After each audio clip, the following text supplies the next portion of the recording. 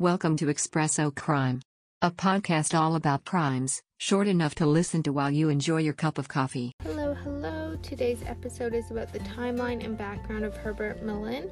We briefly mentioned him in the Edmund Kemper episode, and we're just going to do the timeline and everything on him. So let's just get started right away. So he was born April 18, 1948 in California. There isn't much regarding his childhood or teen years.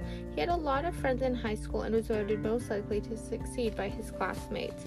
Shortly after graduating in 1965, one of his best friends was killed in a car accident. He built a shrine for his friend as he was absolutely devastated by this. At 21, in 1969, Herbert allowed his family to commit him to a mental hospital.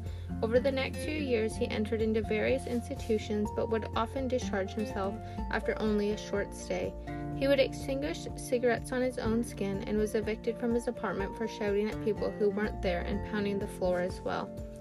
At 25, in 1972, he moved back in with his parents but was hearing voices in his head. These voices were telling him that an earthquake was coming and that only human sacrifice would save California. His birthday was the anniversary of the 1906 San Francisco earthquake, which he thought was very significant. Herbert believed that the Vietnam War had produced enough American death to stall the earthquakes, but with the war winding down, he would need to start killing people in order to have enough deaths to keep the earthquake away. On October 13, 1972, Herbert beat a homeless man to death with a baseball bat. The homeless man was hitchhiking, and Herbert lured him in close by looking at his car engine. 2 weeks later, he would kill again, this time a 24-year-old student who was hitchhiking to a job interview. Herbert picked her up and stabbed her in the chest and back. He then dissected her body and scattered the pieces alongside a hillside road. A week later, Herbert went to confess his sins at the church. In a delusional state, he believed the priest wanted to volunteer to be his next sacrifice to keep the earthquakes away. Herbert beat, kicked, and stabbed the priest, who bled to death in the confessional. Herbert would then try to join the U.S. Marines. He passed the physical and psychiatric test, but failed the drug test. This rejection fueled Herbert in a paranoid delusion of conspiracies. At the end of 1972, he purchased a revolver. He told the store owner that his gun would be used for target practice. In January 1973, he stopped using drugs as he blamed them for his problems.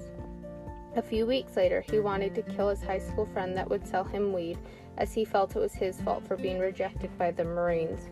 When Herbert went to the friend's house, he was told he moved. The new occupant was Kathy Francis, and she told Herbert where he moved to. When Herbert got to the home of the weed dealer, he killed him and his wife with shots to the head. He then stabbed their bodies repeatedly. Herbert then went back to the now home of Kathy Francis. He shot and killed her and her 2 sons. Her husband, who is a drug dealer, was away from home, so it was initially thought the motive behind the killing was tied to drug trafficking. A month later, in February of 1973, Herbert was in the Redwoods National Park where he found 4 teenage boys to be camping illegally. He walked over to them, claiming to be a park ranger, and told them to leave as they were polluting the forest. The teenagers refused. Herbert then shot them fatally with his revolver, stole their rifle, $20, and abandoned their bodies. 3 days later, the final murder took place. Herbert was driving when he passed a retiree who was weeding his lawn. Herbert pulled a U-turn, got out of his car, and shot the retiree in the heart. He got back into his car and calmly drove off. It was broad daylight with numerous witnesses, one of which gave the police the license plate number. Just minutes later, Herbert was arrested, and he did not resist. As Herbert admitted and confessed to the crimes, the July 1973 trial focused on whether he was sane and responsible for his actions. Prosecutors argued that the murder of Kathy Francis eliminated Herbert's claims of not guilty by reason of insanity because he killed her to remove a witness who could link him to the murder of the dealer and his wife, while the defense argued that Herbert had a history of mental illness.